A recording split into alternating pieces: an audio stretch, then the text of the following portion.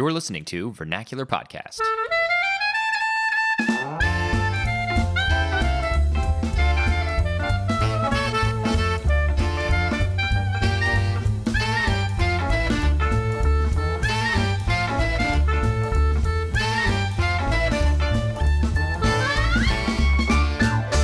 Hi, welcome to episode 5 of Vernacular Podcast. I'm Sally. And I'm Zach. And we are here today in the studio recording after a weekend off because Zach fell ill. Oh, I did not fall ill. We were enjoying our Memorial Day. That's why there wasn't a podcast. Well, no, you had a cold. No, I was fighting a cold. Okay, Zach was fighting a cold. I was fighting the man. He was fighting a cold and the man. And the man. And so we couldn't record. So we are back now with episode 5. So episode 5 of Vernacular Podcast is going to feature Jordan and Catherine, a husband-wife dynamic duo living in Nashville. Jordan is a web designer, graphic designer, and musician. And Catherine is a barista by day and a blogger by night. You can follow her blog at ashortblonde.com. Yeah, she's very popular. So we're looking forward to talking to them, and we will be doing that in just a minute, and we'll ask them to introduce more about themselves because we just gave you the teaser version. But before that, it's time for the tip of the week. Hashtag tip of the week. So your tip of the week comes from a story that happened to us yesterday. We went to the library for the afternoon, and as soon as we got there, of course, our daughter, who's young and still in diapers, needed a diaper change. Classic. So I offered to change her diaper and went into the men's restroom. Being the good dad that you are. I mean, I'm trying. And lo and behold, there was no diaper changer in the restroom, which is frustrating because if I want to change my daughter's diaper, it's very difficult to do that if there's not a diaper changer in the restroom. Yeah, I mean, we have like a portable pad, but then you put that on the floor. Or you like stake a gross. claim to the bathroom sink and get in the way of everyone who's trying to wash their hands. And it's not ideal. Yeah. So then I thought, okay, maybe the library just doesn't have money for a diaper changer. And that's totally fine if that's the case. I'll figure something out. But I asked Sally if they had a diaper changer in the women's restroom, and lo and behold, they did. So Sally ended up changing the diaper just because it was easier since they had a diaper changer in the women's restroom. But then I got to thinking about this, and this is not the first time this has happened to us, that there's not a diaper changer in the men's restroom, but there is in the women's. Yeah, we've been in restaurants that have had similar situations. Right, and it just occurred to me that it's pretty silly and perhaps even sexist when a company thinks, oh yeah, we won't put a diaper changer in the men's restroom because it's primarily women who are doing the changing anyway. Yeah. And part of this might reflect statistical analysis about this. Maybe women actually change more diapers. Yeah, but I'd like to know how much more expensive it is to also put a changer in the men's restroom. I don't think it's that much more expensive. Yeah. And I think that it's not a good thing when you have it that way, because then the women are always the ones changing the diapers, and there's no reason that if a family is out together, the men can't change the diapers just as often as the women can. Or what about the situations where I want to just take my daughter out on a daddy-daughter date and she needs a diaper change? And what am I going to do then if there's not a place to change the diaper? Right. You have to go trot out all the way out to the car after you just came into the store. Right. And as one of my friends pointed out, living in North Dakota, that's not always a viable option, because in January in North Dakota, it can be negative 40 degrees outside, and you're not going to change your kid's diaper in the cold car, in the back of the car. Yeah. So this is a real problem. So I promptly started a campaign. A movement, if you will. A movement. I started a movement to hashtag change the diaper change. You can track this on Twitter. At my last count, it will return one tweet in its results, and that's my own. But you can add to that. But you can add. It's within your power to add to that. So join the movement. Change the diaper change. You can take pictures of places that don't have diaper changers in the men's restroom, and tag it with that to put that into the movement. And yeah, together we'll change this. We'll change the diaper change. And if you feel so inclined, you could also add a hashtag diaper shame to really add a little more pressure. Yeah, if you're taking a picture of a companies. place that doesn't have the diaper changer in the men's restroom, definitely diaper shame that. So we're kidding about the movement. There's not a movement underway, but I think there should be, and not necessarily one that's called change the diaper change. Or diaper shame. Or diaper shame. You could just go to your local establishment that doesn't have a diaper changer in the men's restroom and say, hey, what do you think about maybe fundraising for that? Right. Just, or, not even fundraise, just take a little bit of your profits and buy a diaper changer. True. Yeah. So just, be mindful of that when you go out. And if you're a dad who wants to be helping your wife change diapers, then, make sure that the management at the places at which you are a patron knows that and is installing diaper changers for you to do that. So that's it for the tip of the week. Next up, we're bringing in Jordan and Catherine.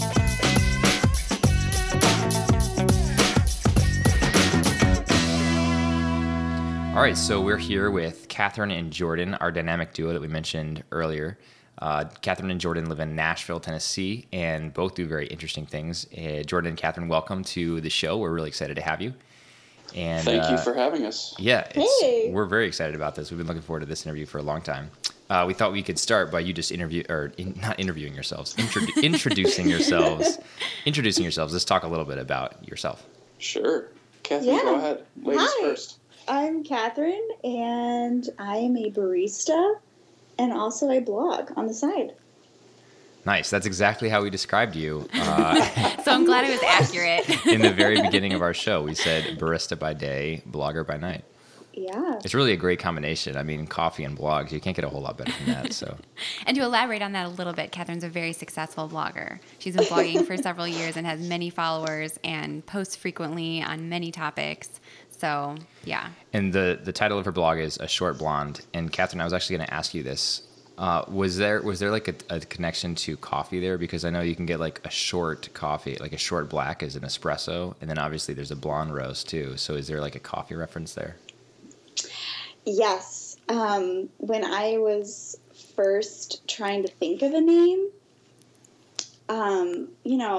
I was like, okay, you could use your first and your last name. And then all of a sudden it just came to me. My last name is Short and I am blonde. And that's also a beverage where I work. And it just kind of came together in this very organic way. And I was really excited because that's what Jordan does. He helps companies come up with names. Nice. And, So she came home one day, like I was busy working, and she's like, I figured it out. And the door blew open and there was a ray of sunlight behind her. And she's like, I have the name. That's awesome. And I was like, okay, yeah, lay it on me. Kind of like, whatever. Like, it's going to be good, but is it going to be great? Yeah. You might have to tweak it a little bit. It was, like, perfect right out the gate. I was like, wow, that's really phenomenal. So you didn't need to be sold. Yeah. I was quite proud of myself. That's impressive. I think it's a great name. I think so, too, yeah. We were listening to a startup or a podcast that we've talked about before called Startup. And this is a podcast by Alex Bloomberg, who's a former producer on This American Life, which is one of the most successful podcasts of all time. Yeah. And Startup is the podcast about him starting a podcasting company. But part of that is him thinking of names. And so his first name is the American Podcasting Corporation, which is not a hit with either potential consumers or potential investors. Yeah. So then he and his business partner put their heads together for forever to try to come up with a better name. And they come up with... There's so many funny iterations. They come up with Orello, which is an Esperanto word for ear.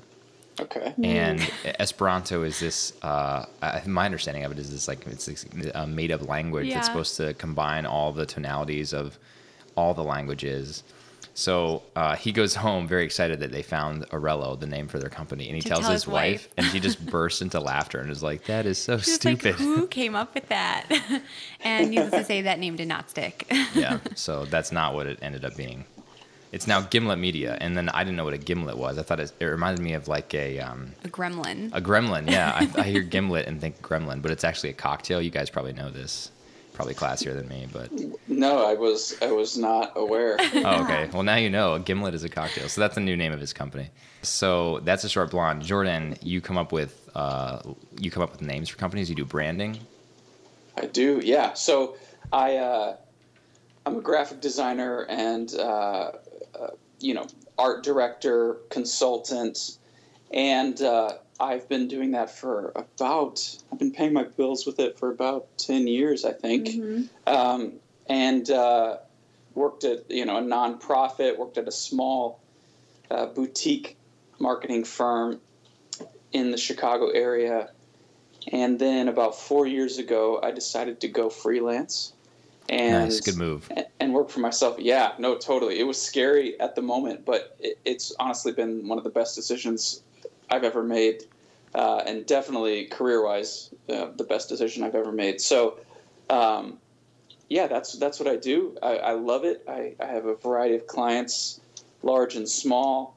And then I'm also kind of in conjunction with all of that, I'm the creative director at Alpha USA.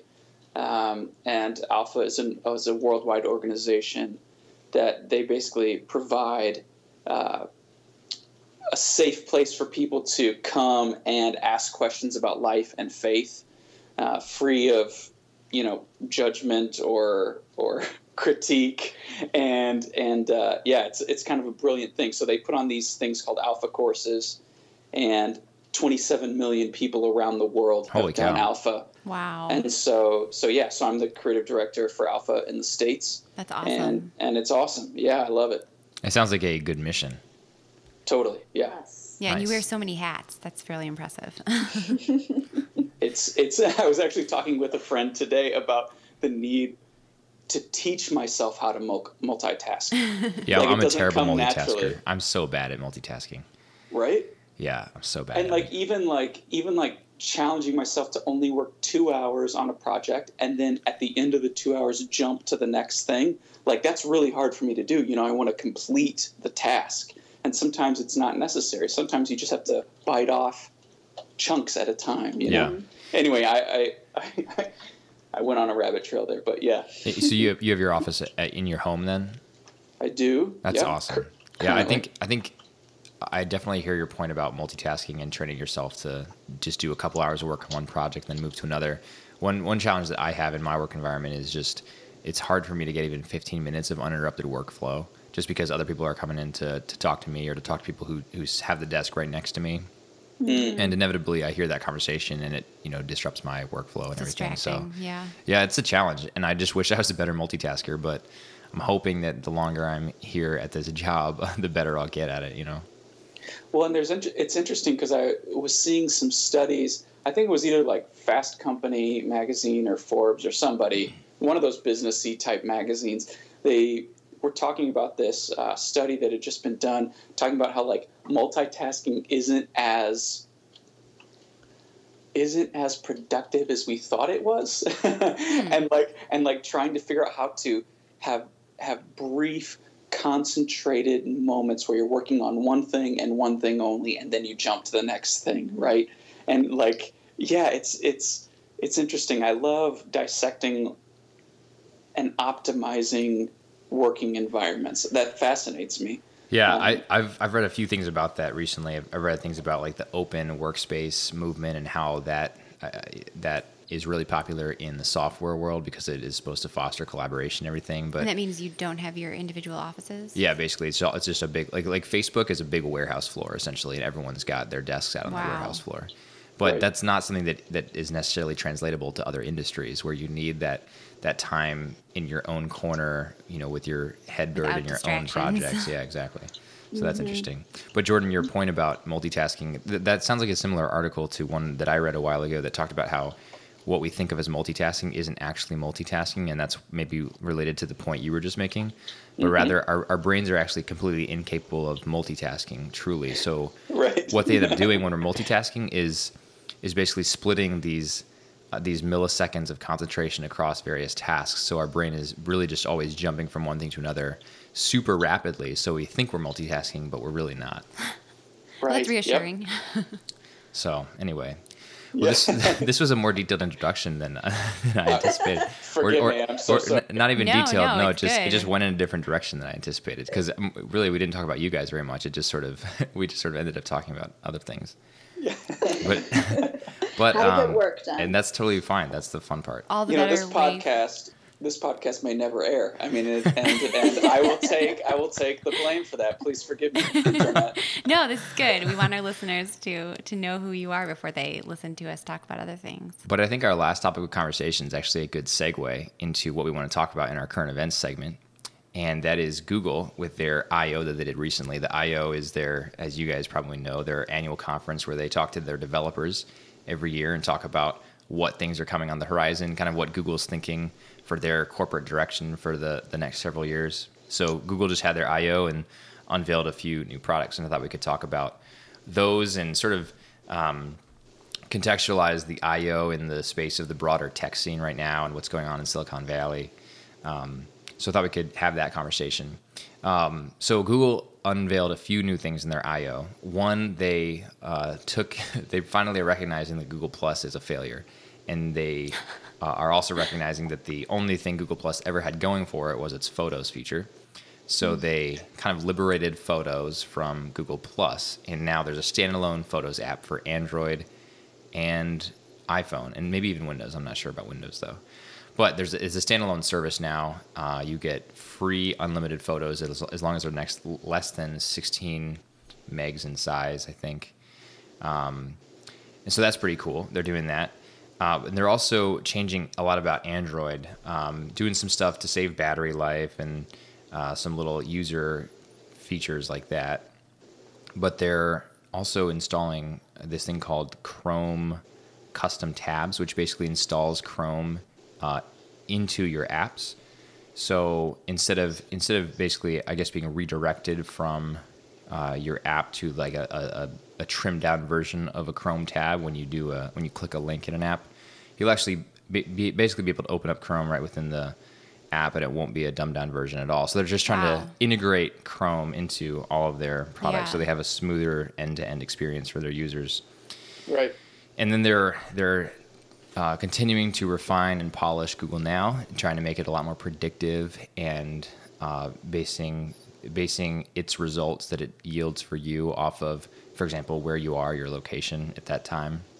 So they're trying to harness the power of all this, what we call metadata stuff that's buried deep, but able to be gleaned from location reading, for example. Or so like you would go somewhere, and then when you arrive there, Google Now would tell you something. So like you would. So maybe an example would be you're in downtown New York, close to Yankee Stadium, and you ask Google Now how much tickets cost, and it would probably yield the price of Yankees tickets. And so you don't have to say how much do Yankee tickets. Right. Exactly. Okay, exactly. That's cool. Or even like if you were by Yankee Stadium and you had favorited a location nearby, like let's say a coffee shop, and you had favorited that like a year ago, right? Like Google Now could pull up your favorite and say, hey, just so you know, one of these locations you favorited is just, a half a mile away. Right. Wow, that's so cool. So that's kind of like, it's trying to be a little more intuitive with the data that it already knows about you and then supply that to you in a helpful way. Right, exactly. Wow. Which is impressive to me that number one, we're able to do that sort of engineering. But what strikes me about this is that this is really Google signaling that its entire tech effort relies on metadata. Its success in doing what it's trying to do is dependent on having this metadata to collect on and then build this sort of intuition, this, if we can use that term for computers, this intuition that is supposed to make our lives a lot easier in the long run. Theoretically. Yeah, and I mean, even with our Photos app, what Google can do with Photos, there's a little disclaimer when you log into their app that it uses, Google's facial recognition features. And there's a lot of data collection, I'm sure, going on. I'm sure it's all nameless, but by definition, it's not really faceless because it's actually collecting on faces and trying to build its accuracy by doing this in bulk, with millions and millions of people and millions of photos. And I'm not gonna lie, I downloaded the app because it's handy to have a free place to put all your photos. But that means that Google is now probably scanning all my photos, and that's kind of a weird thought, I'm not freaking out about it, but it's just kind of strange to think that this company out there is harvesting all of my photographic data from every photo that I've ever taken on my phone, and it now lives on a server, maybe in Menlo Park or Silicon Valley or one of Google's data server centers somewhere in the U.S. And that's what's driving their innovation. Yeah, that's what their innovation is dependent on that because they are dependent on collecting all this data. Right. On us, basically, yeah, so that they can theoretically, render better services to us. But that's what they rely on. Yeah, it is interesting. I'm not going to lie. I declined to activate Google Now on my Google app on my iPhone because, half of me was super stoked about the possibility and the helpfulness of it. But then the other half, I was like, well, I know Google has a lot of my information already, but I'd rather not give them step-by-step metadata. Right, you know? right.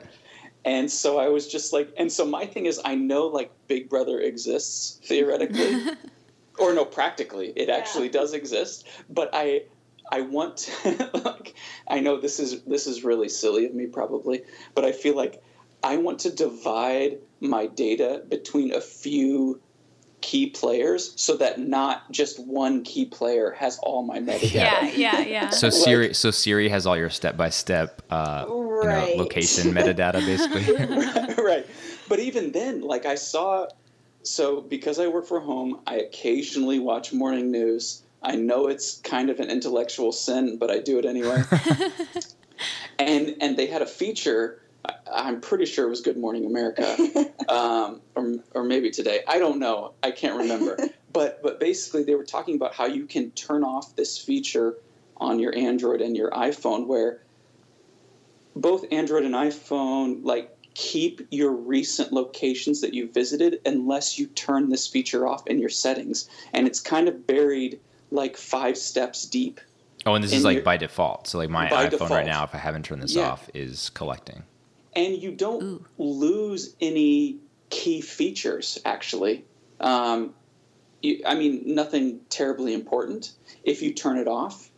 But what it does is it just keeps that data from being stored, your step by step. And it's crazy. Like I went into it and I looked and it told me like where I was and like how long I was there. Basically, like it's just like it's crazy. Wow. It's crazy town. Wow, yeah. And so after this feature, they're like, it wasn't super alarmist. They weren't like saying the sky is falling, but they were like, hey, here's what your phone does, and you can turn it off and really not lose any functionality. So maybe you should think about turning it off. And so I did, and I haven't noticed any, adverse effects.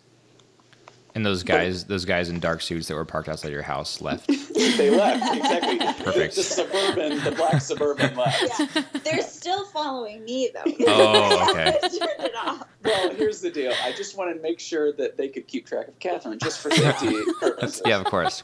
Yeah. I'm a wanderer.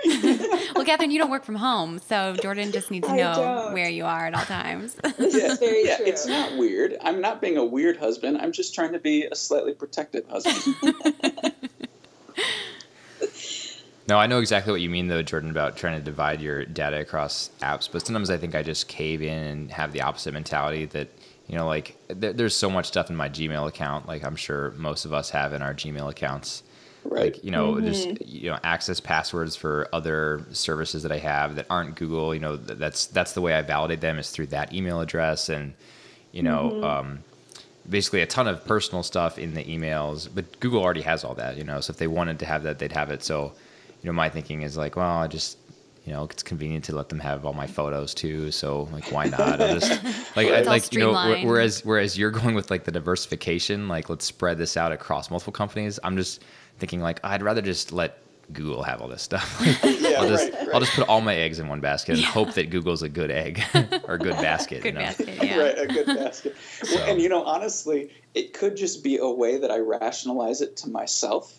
Like, I'm not saying it's actually a more, prudent way to go about your online data. Sure, yeah. It's just my weird, personal preference, I guess. Makes you feel a little safer. Right. And That's part of me yeah. wonders if there's really any prudent way to go about online data. I mean, I think data security is a huge topic now with all these credit card breaches that we have. It seems like every month there's another major U.S. firm that's the target of a credit card breach. I saw it last week. I think the IRS was hacked and lost the information of about 100,000 U.S. citizens. So this stuff happens all the time, and it seems like nobody's immune from it. And so, is there really any prudent way to have an online life and to have online data and feel good about it being protected? Now, are you guys Google people or Apple people? I had an Android for 1 week. Oh, wow. You made it that far, huh? When I first decided to have a smartphone. This was about 5 years ago. And after 1 week, it was messy.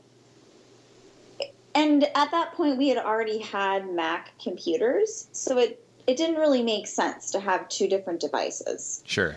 So I just decided to trade it in. Well, I have a funny anecdote. I have a great friend, or we have great friends. The husband, well, actually both of them, they both worked for Apple, and they've since left the company, but they still use Apple products basically exclusively. But the husband, his phone contract was up, so he's like, because I've been using Apple this whole time, I feel a little adventurous. I want to try like this super fancy, LG phone, or it might have been Samsung, this super fancy phone, and with the Android operating system. And so he got it, and I was hanging out with him a little while after he got it, and we were talking about it, and he's like, God, it's horrible. Because I just, and this is just his own personal preference, no one else's, but he's like, the user experience between apps is so varied. Thank you. Yeah. And slightly glitchy. Yes. He goes, it drives my design sensibility up the wall. Mm-hmm. And he's a designer as well. And he was just like, he's like, I thought I would like it. He goes, but man, the thing about iOS, which is Apple's mobile operating system, he goes, they've integrated a lot of these features into the native system, whereas Android, because it's open source, they've allowed third-party developers to tackle some of those issues that Apple has already just put in. Right. Mm-hmm. And so his perspective was, he's like, it's kind of annoying. He goes, but I'm stuck with the phone now, so I can't do anything about it. Yeah. Oh, that's so unfortunate for him. I know. Yeah, I mean, know. I'm not a designer, but I can say that my experience has been much the same. I was a Android user until about 8 months ago, I think. When so Sally's been an iPhone user since the early days. But okay, so I just, as I've been listening to you guys say that you're Apple users, I don't know if you remember this, but the reason why I'm an Apple user is really you guys. Oh, really? Yeah, Oh, really? because you told me these stories maybe 4 or 5 years ago about how Apple is better than Android and how you had bad experiences with Android. And so that's why I'm an Apple user, and Zach's an Apple user because I am. So it's just one big circle. So there it is. The circle comes full circle. Full disclosure. Yeah. Well, I had an Android. My first smartphone was an Android. So I think I got my first smartphone in 2008 or 2009. I was a late adopter. Yeah. And it was great. I had the Droid that had a slide out keyboard and all that. Yes. So I really liked that phone, actually. It eventually died on me, and the physical keyboard went the way of the dinosaurs. And then the next Android I had was just super glitchy and failed all the time. And then the one after that was a Samsung Galaxy S2, I think. And I've just never had a worse phone than that. That was just a horrible phone. So I finally got rid of that thing and decided I would just become an Apple user. And I was inspired in part by reading Walter Isaacson's biography of Steve Jobs. Dude, so good. Oh, right? you read? Okay, great. You've read this. I love that my book. It's God. one of my favorite books. But it really sold me on the UX issue, what you were just talking about, that Jobs was insistent that Apple would have end-to-end control of the user experience. And he was against the open source stuff, so he did not want to just open source his software to the world. He was going to control it all in the Apple headquarters right there with in-house engineers, and they were going to build it from scratch, and it was going to be closed, and they wouldn't release the code. It was all proprietary. But it works. I mean, it's beautiful, and it works very well. It's a very good user experience because of that. So Yeah, and while he's reading this book, he looks over and sees me, on my Apple computer and my Apple phone having a great experience and realizes. yeah, and she can link her messages on the Yeah. computer and the phone with that handoff thing Yeah, that they so you released. read about it, you saw it, you were converted. Apple, I guess the other major difference to remember between Apple and Google is that Google's a web company. I mean, they're not a hardware company. So they've tried to build hardware, but even when they build hardware, they've partnered with companies like Motorola or LG to build, like their Nexus smartphones. Whereas Apple is really first a hardware company. That's where they started, and second a software company. And so I love the Apple hardware and the integration between the Apple hardware and the Apple software.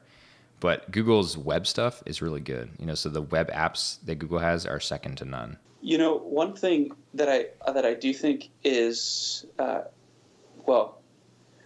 should say, when we travel, we usually use Google Maps on our phones as opposed to Apple Maps, because I feel like Google Maps, their integration with public transportation in big cities is way better, and I like, yeah. I mean, totally even agree. like last year when we were in New York, we used exclusively Google Maps, and then London, I was there just a couple weeks ago, used Google Maps. I mean, it was just phenomenal. Yeah, Apple Maps just seem they kicked themselves, or they shot themselves in the foot with their botched release of Apple Maps. First of all, a couple years ago.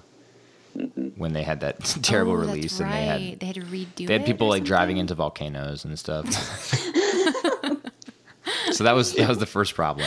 But the second, I think the second reason this is the case, Jordan, is what we were saying before, that Google's a data collection company at the end of the day. I mean, that's how they drive their money, because they collect data so that they can target ads, and then they sell those ads to companies and make their revenue off of that. Right. So, the ads are by far the largest source of revenue for Google. So they're a data collection company. So it makes sense that their maps that rely on data collection would be far superior. But then I think it's really telling that, people like us use the Google Maps app exclusively, but on our iPhones. Yeah. Right. Yes. Well, we spent a while on this segment, so I think we will wrap it up and head to the next one. But this has been a good conversation. Yeah, definitely.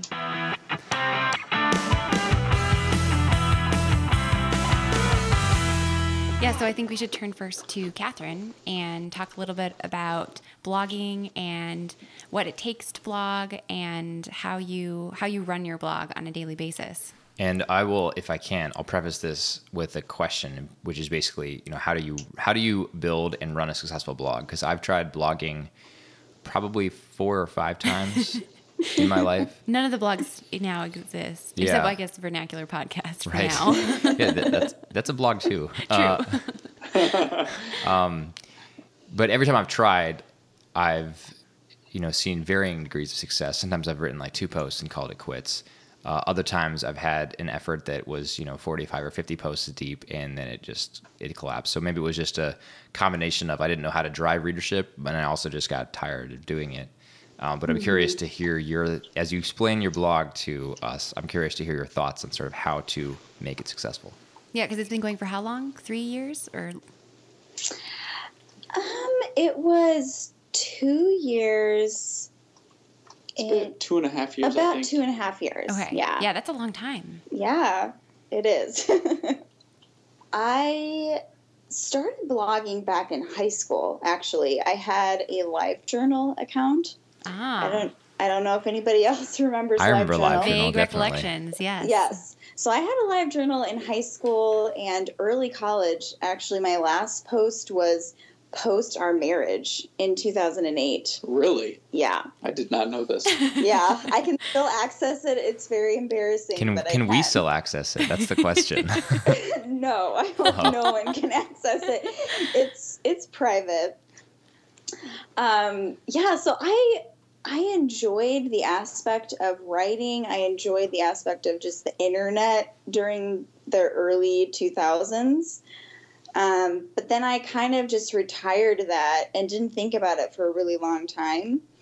And then I started reading a lot of blogs over the course of those years. And it kind of got brought up, like Jordan would bring it up to me, like, oh, I think you should start a blog. But I didn't have a reason to start. Like, there was nothing, like, to sort of give me momentum. Yeah. Yeah. And I needed a creative outlet. Like I needed that outlet. So it kind of all worked together. We were going on a big trip, celebrating 5 years of marriage, and that's kind of what got me started. And in the beginning, I wasn't concerned necessarily about gaining readership. I just kind of put out what I enjoyed, and we were sharing about what we were doing, and it was a very organic building of readership. Well, it still is, I feel like, because it's like it almost is a cycle. One influences the other. Because you have a blog, you have a desire to like share what you're doing, but also before you even had a blog, you always wanted to like go on adventures and do fun things. Mm-hmm. And so almost like they fuel each other. Right. And so you're just kind of sharing what you enjoy. I mean, I'm not trying to put words in your mouth, but I feel like that's kind of what you do. Yeah, so let's talk about that a little bit. So it does seem like it's an organic process. Do you just see what you're doing and then write about that, or do you kind of plan a little bit, plan your posts in any way? So at the beginning of the year, I began to realize that I needed to plan a little bit better because I don't have a editorial calendar, as a lot of people like throw that phrase out. I didn't have one, and I kind of realized that I needed to have one so that I would be prepared. Like, should I bring my camera for this? Should I not bring my camera? Things like that. So I do kind of look at the month. I see what events are coming up, things that I would want to talk about. So when we went to Toronto in April, like back in, February and March, I'm thinking of, okay, well, how is the month going to work? I post about 3 times a week, so I sort of intersperse things that I want to talk about based on that. But I don't stress about it either. So I may start something, and then if something else comes up, I can fit it in, but I still may have a post lined up and I can throw it out later. Yeah. No, that makes sense. Mm-hmm. So you're not too structured, but you're structured enough to stay on top of it. Correct. And we have gotten better about photographing. So I've been doing some style posts. I do enjoy fashion. I'm not a fashion blogger. That's kind of a whole other category, but I enjoy showing outfits as inspiration of what I'm wearing. And we are a little bit organized about scheduling fashion shoots around my work schedule. And so sometimes we will photograph a couple of outfits in one day, and then I'll sort of bank those for later. So I'm not necessarily going to use those right away, but I'm saving them for later. Yeah. And I think I haven't looked back at your early posts in a while, but having followed your blog since the beginning, it seems like that is an element that has changed more recently. It seems like you have more style posts than you had before. Yes. And that's partly because we realized we needed to take those photographs not in the moment, but specifically for a post. I was like, oh, this is how they do this. It's not just, what am I wearing today? I could write about this. Right, because I may wear that during the day, but you're not going to take that photograph after you've been, running around all day long. Right. Well, also, if I may, I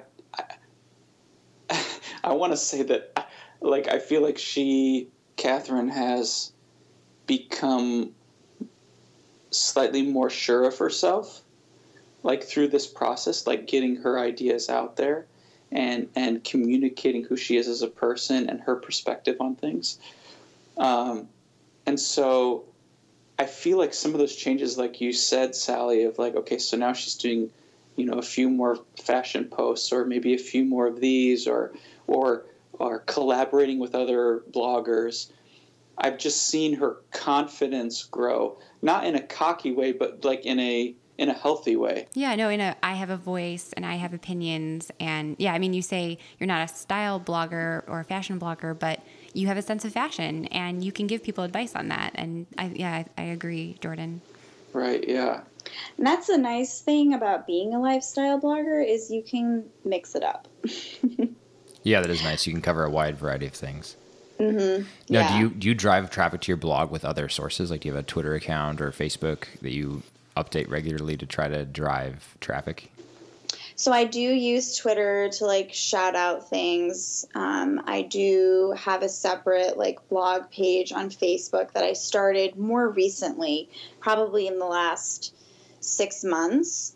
And then my Instagram has my, link to my blog. I don't use it as much.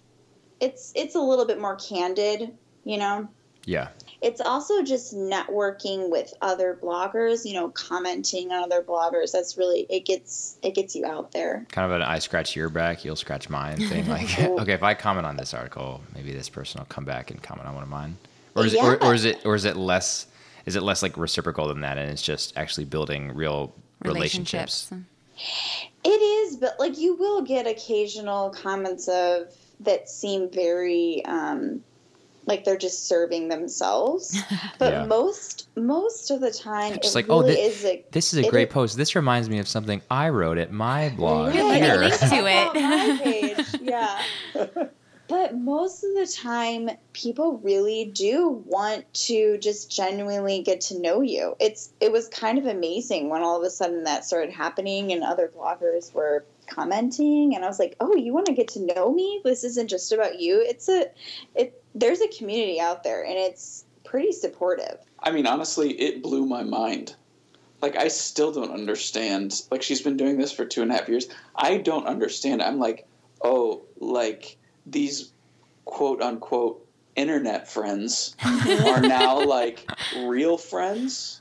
And it's like she goes out to lunch with them, and she, like, friends have come in, like, blogging friends from out of town have visited Nashville, and like she's hung out with, like, that's so cool. It blows my mind, and I'm just like sitting back and just watching it happen. It's pretty fascinating. Now, did you design her website for her, Jordan?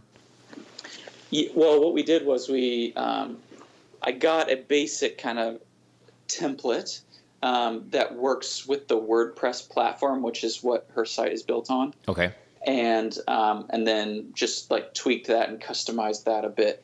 But we're going to be doing a new design soon. Nice. You created the logo. I did. And kind of like the color scheme and did like slight adjustments. And this is just so people who are listening can check it out. This is ashortblonde.com. Correct. Yes. Okay. Yeah. Blonde with an E? Blonde with an E. Yes. All right, cool. It's ashortblonde.com. So what are you shooting for with the new web design? I guess, like, if I can make this a more succinct question, what are you trying to achieve when you build a website? In terms of visual aesthetics, I guess. What makes a good website? Ooh. So that's a loaded question. How long is this podcast? 4 hours? As long as we need it to be. Okay. Yeah, let's just edit this down. I mean, okay. There are a variety of things. My aesthetic, in general, as a designer, is a very clean, minimalist aesthetic. I don't like a lot of distractions, and there's personal preference in this, but there's also, I mean, there's actually science involved, where you want the viewer to be able to focus on the thing that's most important.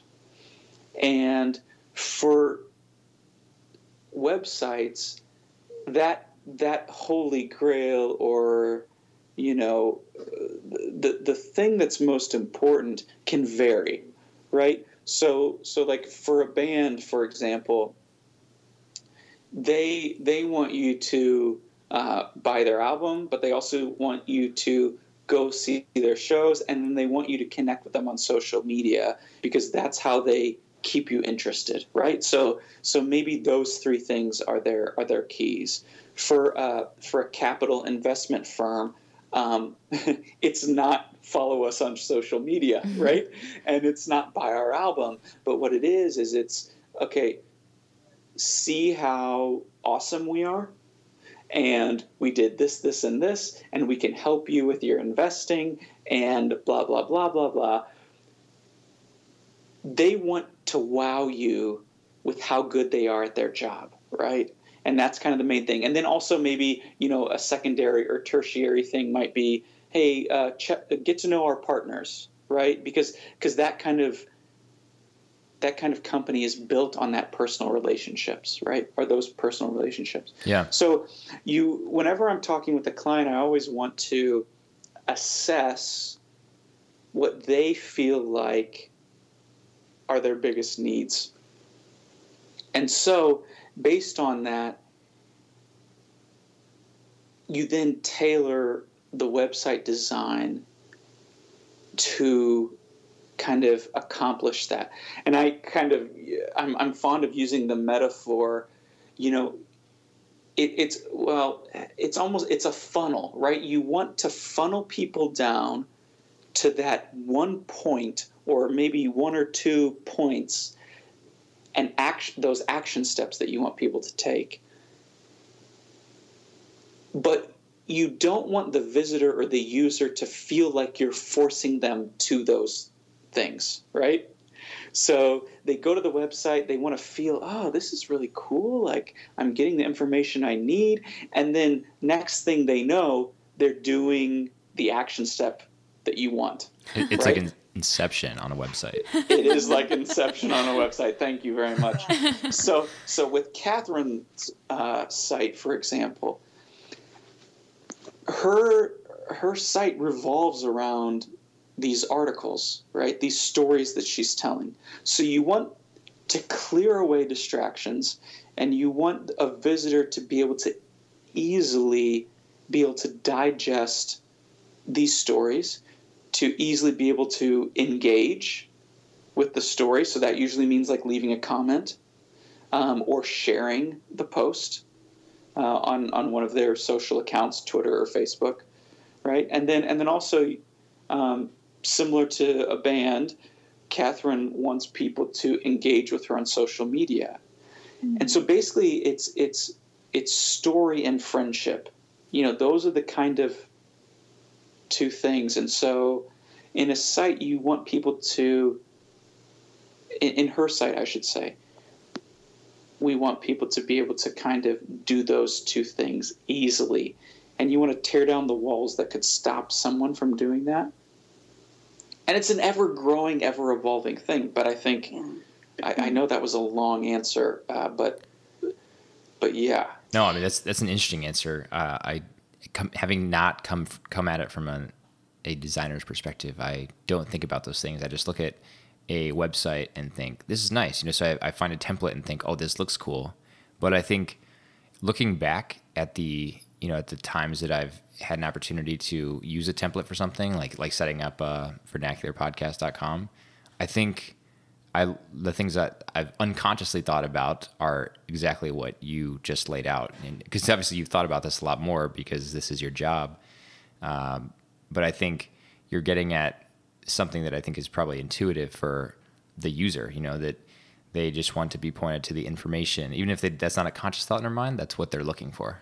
Yep. Mm-hmm. So I'm excited to see your new blog. When is it coming out? Oh, we don't have a date yet. Yeah. Oh, okay. We're still working on it. Hopefully this summer. Okay, good. So you guys are still in contract negotiations with each other. It's very tedious. Catherine has not given me enough chocolate chip cookies, and that's not a euphemism. I just really want chocolate chip cookies, and she hasn't given me enough, and so I'm holding out for more. It's funny you say that. That's actually my favorite thing too. For my birthday this past year, I asked Sally for chocolate chip cookies instead of a cake. Yeah, and even Simple last things. weekend, he was just like, I just want some chocolate chip cookies. Yeah.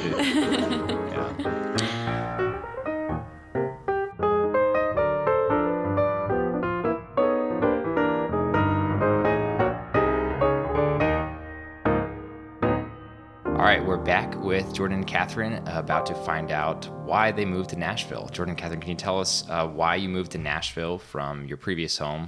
Talk about where that was and what drove the decision and how you're liking things now where you are. Yeah, and when we come visit Nashville, what should we do? So Catherine's pointing at me for me to start this. Sally does that to me all the time.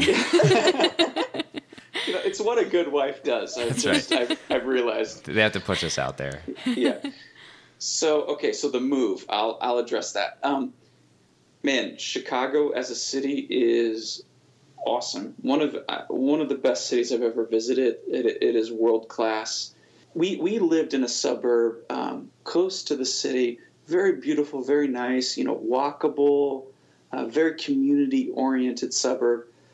And we liked it there. And so then we were like, well, we like it here. Maybe, should we buy a house here?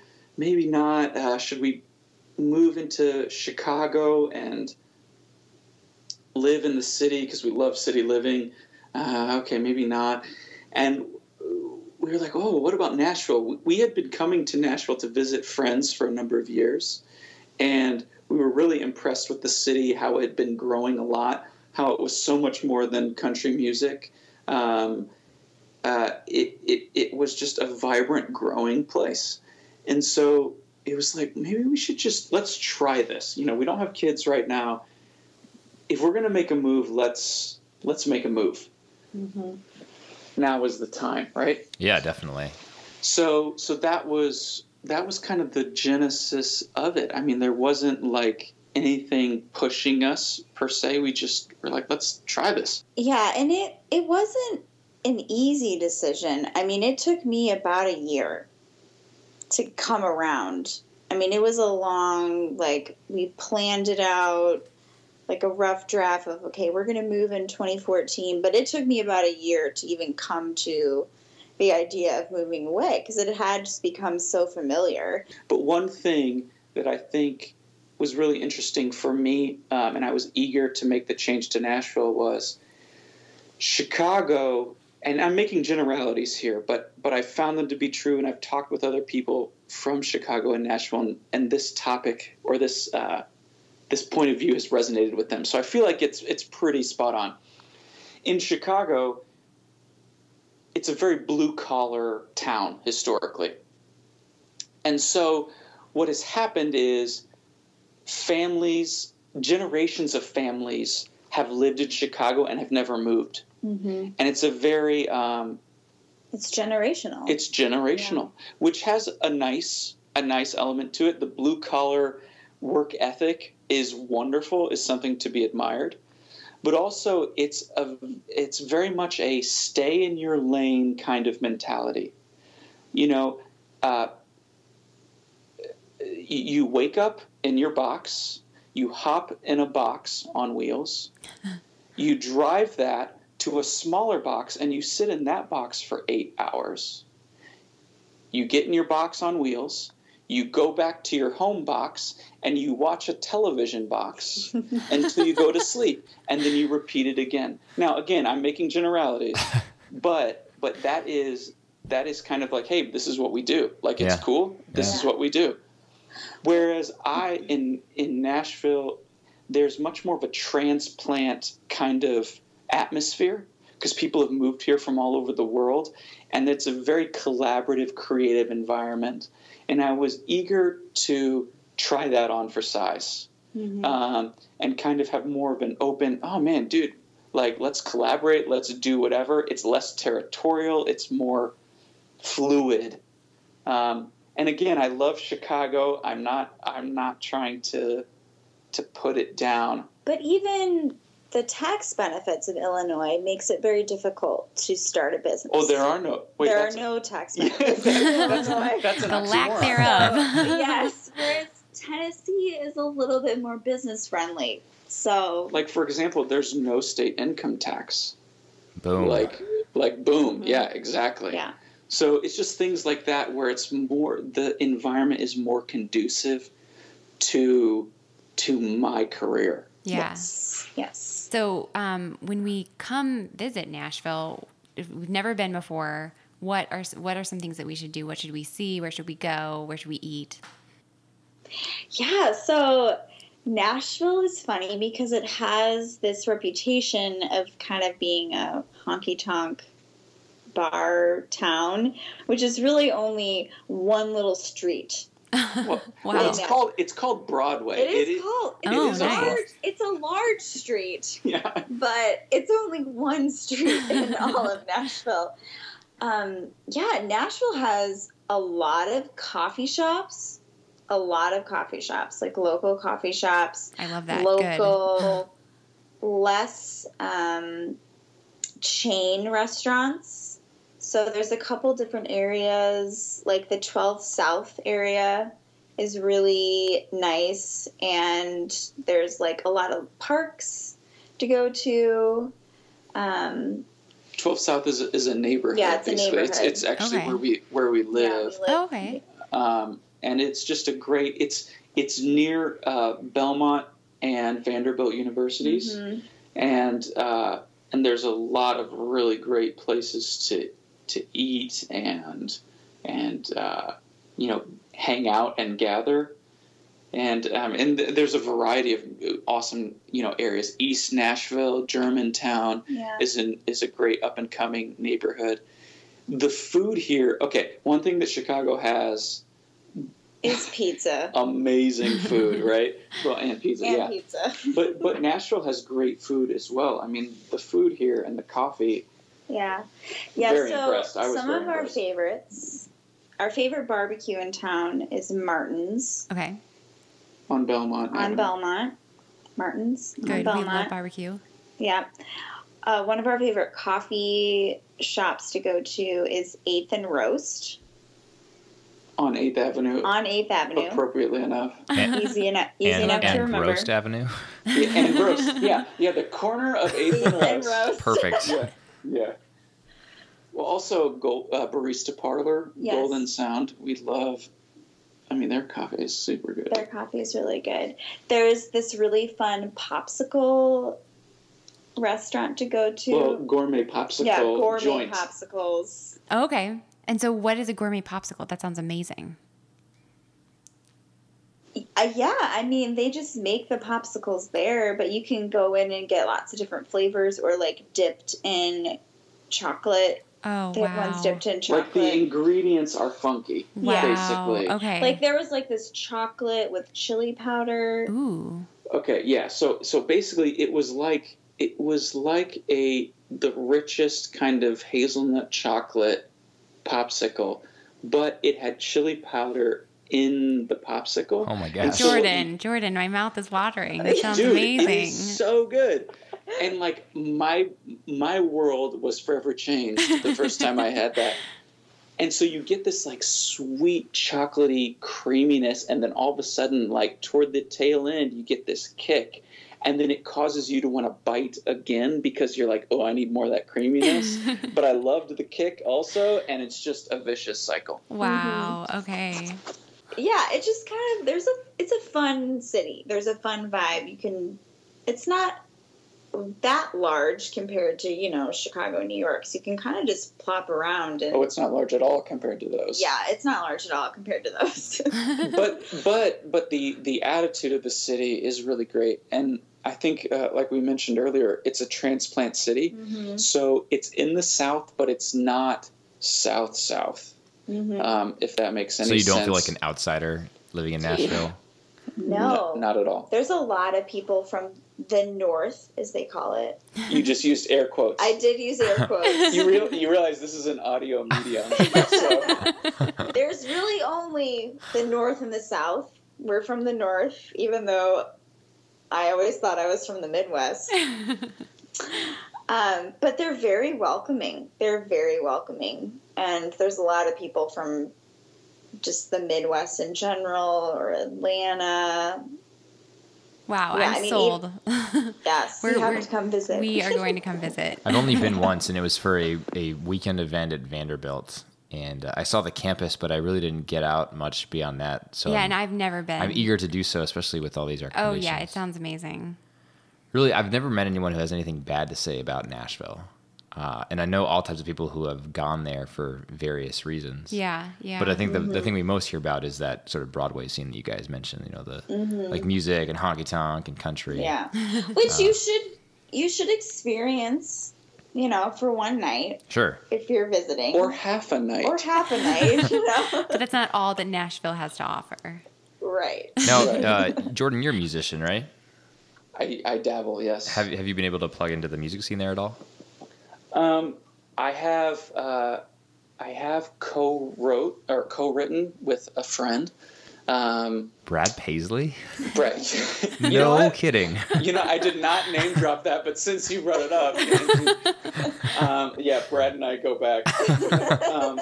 No, but Keith Urban does frequent Catherine's Starbucks, as does Nicole Kidman. Oh, Whoa, no kidding. That's awesome. You know, there's a lot of celebrities that just go to the mall, you know, and we don't bother them. There's not, I don't think like TMZ is allowed down here. Oh, Yeah. nice. So, But yes, no, I have written a little bit, but nothing too crazy. My brother and I are starting a new band, and we just recorded last week 3 songs for an EP. That's so exciting. When is the EP coming out? You know what? We're not entirely sure. We're You kind guys, of. I know, wanted I'm the new so blog, the sorry. new band. You don't have I deadlines. know. I'm just going to be left hanging here. I've been a part of bands where like deadlines have been set aggressively, and we're trying a new thing where we're just gonna like let the creative process happen. You know, we're in post-production right now. Okay. Yeah. We're working on Fair stuff. enough. We're Yeah, working like- on the album artwork, things like that. So it's kind of like I think we're just gonna try to drop it. when you feel like it's Yeah, we want to done. pull a Beyonce, but not Beyonce because she's way too amazing. It'll Well, I be trust your out this creativity, year. so I don't want that to be Thank you, shortchanged. Sally. I appreciate you alleviating the pressure. That's very kind of you. But just know that I'm waiting Yes. eagerly. Let us know when it does drop, though, too, because we'd love to listen, and then we can point to it from our blog to get some of our listeners over there, too. Oh, for sure. Yeah, no, that would be great. We'd love to do that. So I don't have a good segue to this next question, but we know from your blog, Catherine, especially that you guys have been on a journey for a while hoping to have a child, and you've been struggling with infertility, and you've written a lot about that. And we were hoping that we know that we have listeners who are going through the same kinds of struggles. And what would you guys say to them individually or as a couple to those people who find themselves in the same position? Yeah, so Jordan and I have been married for 7 years. 7 years in April. And we have been trying to have a baby for 2.5 years. And it's been an interesting journey, not anything that we expected to be on, but we're here. And it's actually been really nice to have my blog as an outlet for that. That wasn't something that I thought was going to happen when I started blogging. That happened after the fact. But it's been really freeing, actually. So kind of one of the first things that I would tell someone, and which is something that I had to learn, and I still am learning throughout the process. Oh yeah, all this stuff. Like we're not done with the learning. Sure. Is like, don't stop future planning because of a potential pregnancy. You know, it's very easy to think like, oh, well, I'm not going to go on that trip, or I'm not going to purchase those plane tickets because I may have morning sickness, or I could be, you know, in labor. So, but I had to learn very early on that I had very little control over what my body wanted to do, even though I thought that I had more control than I had. And I had to just keep making choices and continuing to live my life. You know, so we bought plane tickets, you know, 6 months in advance for certain trips, or we planned to move, you know, almost a year in advance. And we just realized that if we had to cancel a plane ticket, that would be okay. We would just figure it out in the moment. But I wasn't going to stop moving forward. You can't put your life on hold waiting for something to happen. Yeah. I think is the thing. You got to be. I think it's important to live boldly, and live in such a way that. You can't control every aspect of your life, and I think we ran into that fact head on. You know. Yeah. No, that's great advice. Yeah, I think one thing that I is kind of like resonated with both of us, but definitely with me, and even just like observing our relationship through this process, even talking with other friends that have gone through similar things. It's important to intentionally grow together, and I know that could be applicable to, your entire marriage, really, or any obstacle or kind of bump in the road that you experience in life. But it's important to be there for one another and to listen to each other. Because you're two separate people in a marriage or a partnership, you both kind of cross certain rivers at different times, emotionally speaking. So one person may be ready to they just need to cry it out and just let all the emotions out. And the other person is like, well, I'm not quite there yet.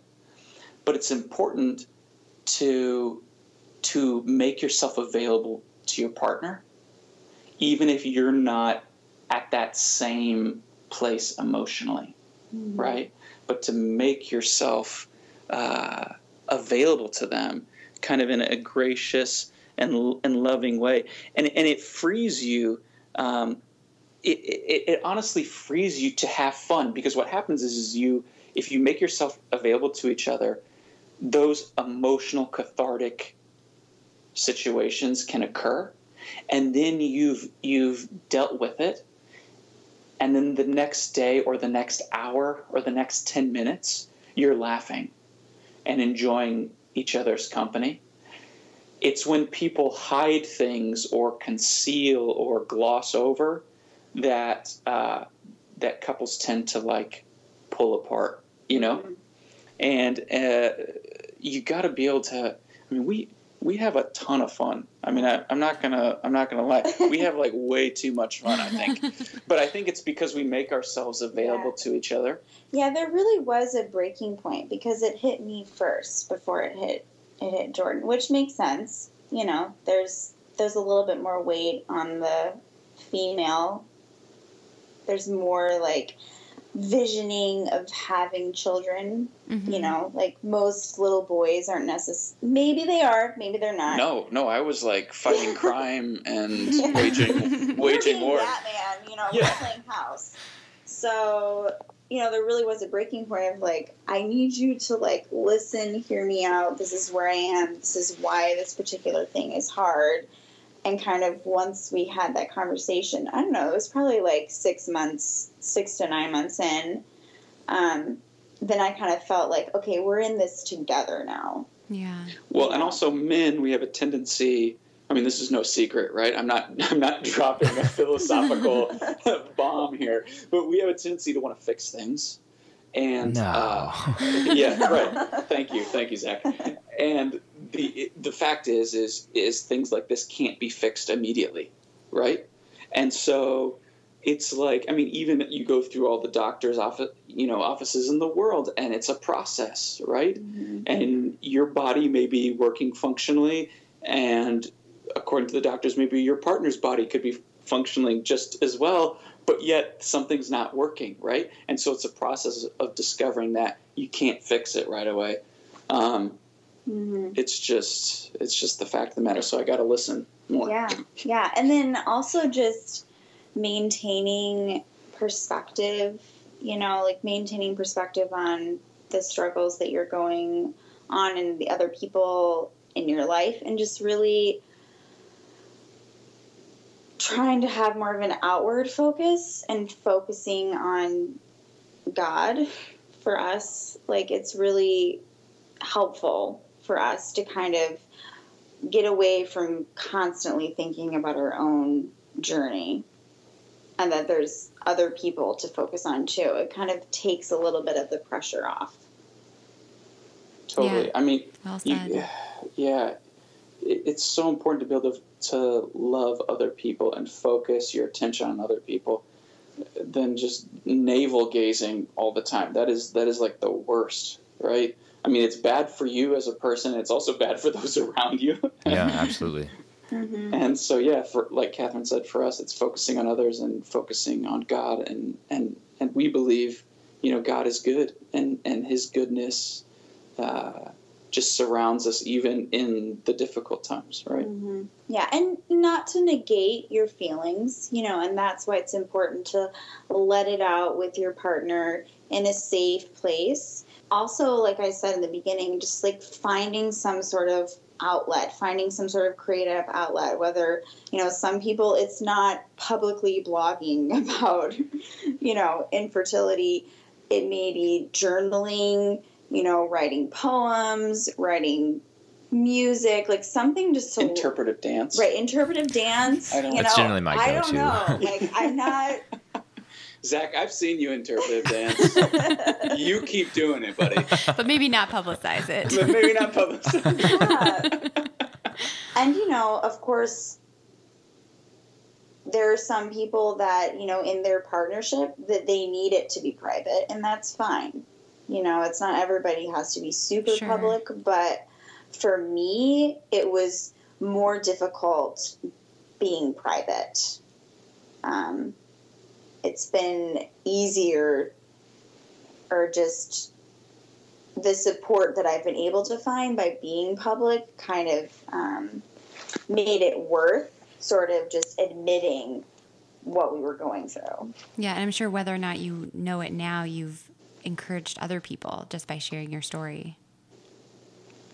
Yeah, I mean, I hope so, because I've definitely been encouraged by other people being very open with it. So, Well, I have to say that, I mean, even though this isn't a struggle that Sally and I have had, I'm just encouraged by your guys' story listening to you, because it sounds like, I mean, this is something that obviously a lot of couples struggle with. And it could be something that we struggle with in the future. You never know. Yeah, absolutely. But this is not something that's uncommon, but it seems like you guys have handled it with unusual grace, and you've been able to, turn this trial into a blessing in many ways. And you've come out stronger as a couple. Yeah, from everything you told us, it sounds like you definitely have. And so I just want to hand it to you guys for handling it with such grace in that way, and for trying to see what good can come out of it, even though it was unexpected and it has been painful.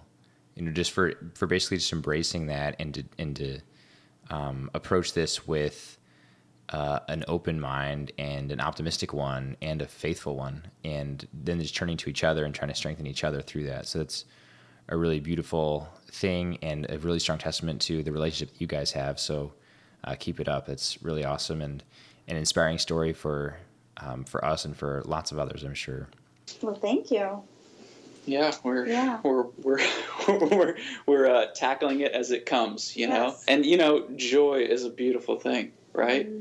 Like, just allowing yourself to be filled with joy throughout the day is like, I don't know, like it's you have to. You have to. It's awesome. And no matter if you're like, it doesn't matter your circumstances. You may feel like life is okay, but allowing joy to just surprise you throughout the day is, man, that's where it's at.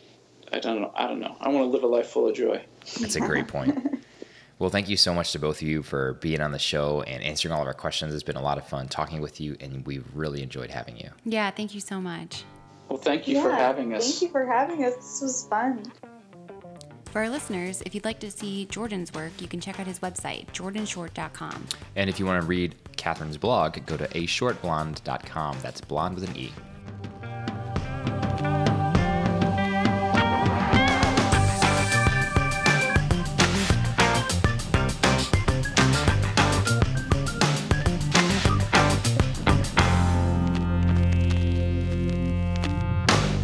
great show. But before we wrap it up, we have to check our inbox. Time to check the inbox. Yep. Oh, look, we have an email from Christina. She says, "Hi, Zach and Sally. I really enjoyed your interview with Julia in episode 3. The topics of the episode hit the mark with me." And she also says, "Thanks for the laughs." Thanks, Christina. It was great to hear from you. That was a fun conversation with Julia, talking all about organic foods and locally sourced products. And raw milk. And Julia's affinity for raw milk specifically. Yeah, so if you haven't heard that episode, you can go back to episode 3. And if you haven't checked out our website, please do, vernacularpodcast.com. Also, be sure to follow our Twitter at vernacularpod. And excuse me, and we're on Facebook as well. So check out our Facebook page. Also want to make a request to our listeners to please rate us on iTunes. If you're listening to this podcast through iTunes, just go write us a review. Give us however many stars you think we deserve, but it helps us get publicity in the iTunes store if our listeners rate us. So please do that. And email us so that you can be featured on our inbox section. Just let us know what you liked about the podcast, what you didn't like, what resonated with you, or what you would like to see more of. Zach and Sally at vernacularpodcast.com. And finally, our outro music here is something that Jordan Short has done in conjunction with a few of his fellow artists. But we just really enjoyed our conversation with Jordan and want to show you guys a little bit of the work he's done. So enjoy the next few seconds of the music here. All right, that about wraps it up for us at Vernacular Podcast. For Vernacular Podcast, I'm Zach. And I'm Sally. Have a great weekend. Feeling better than ever when I'm by your side. Feeling better than ever when you're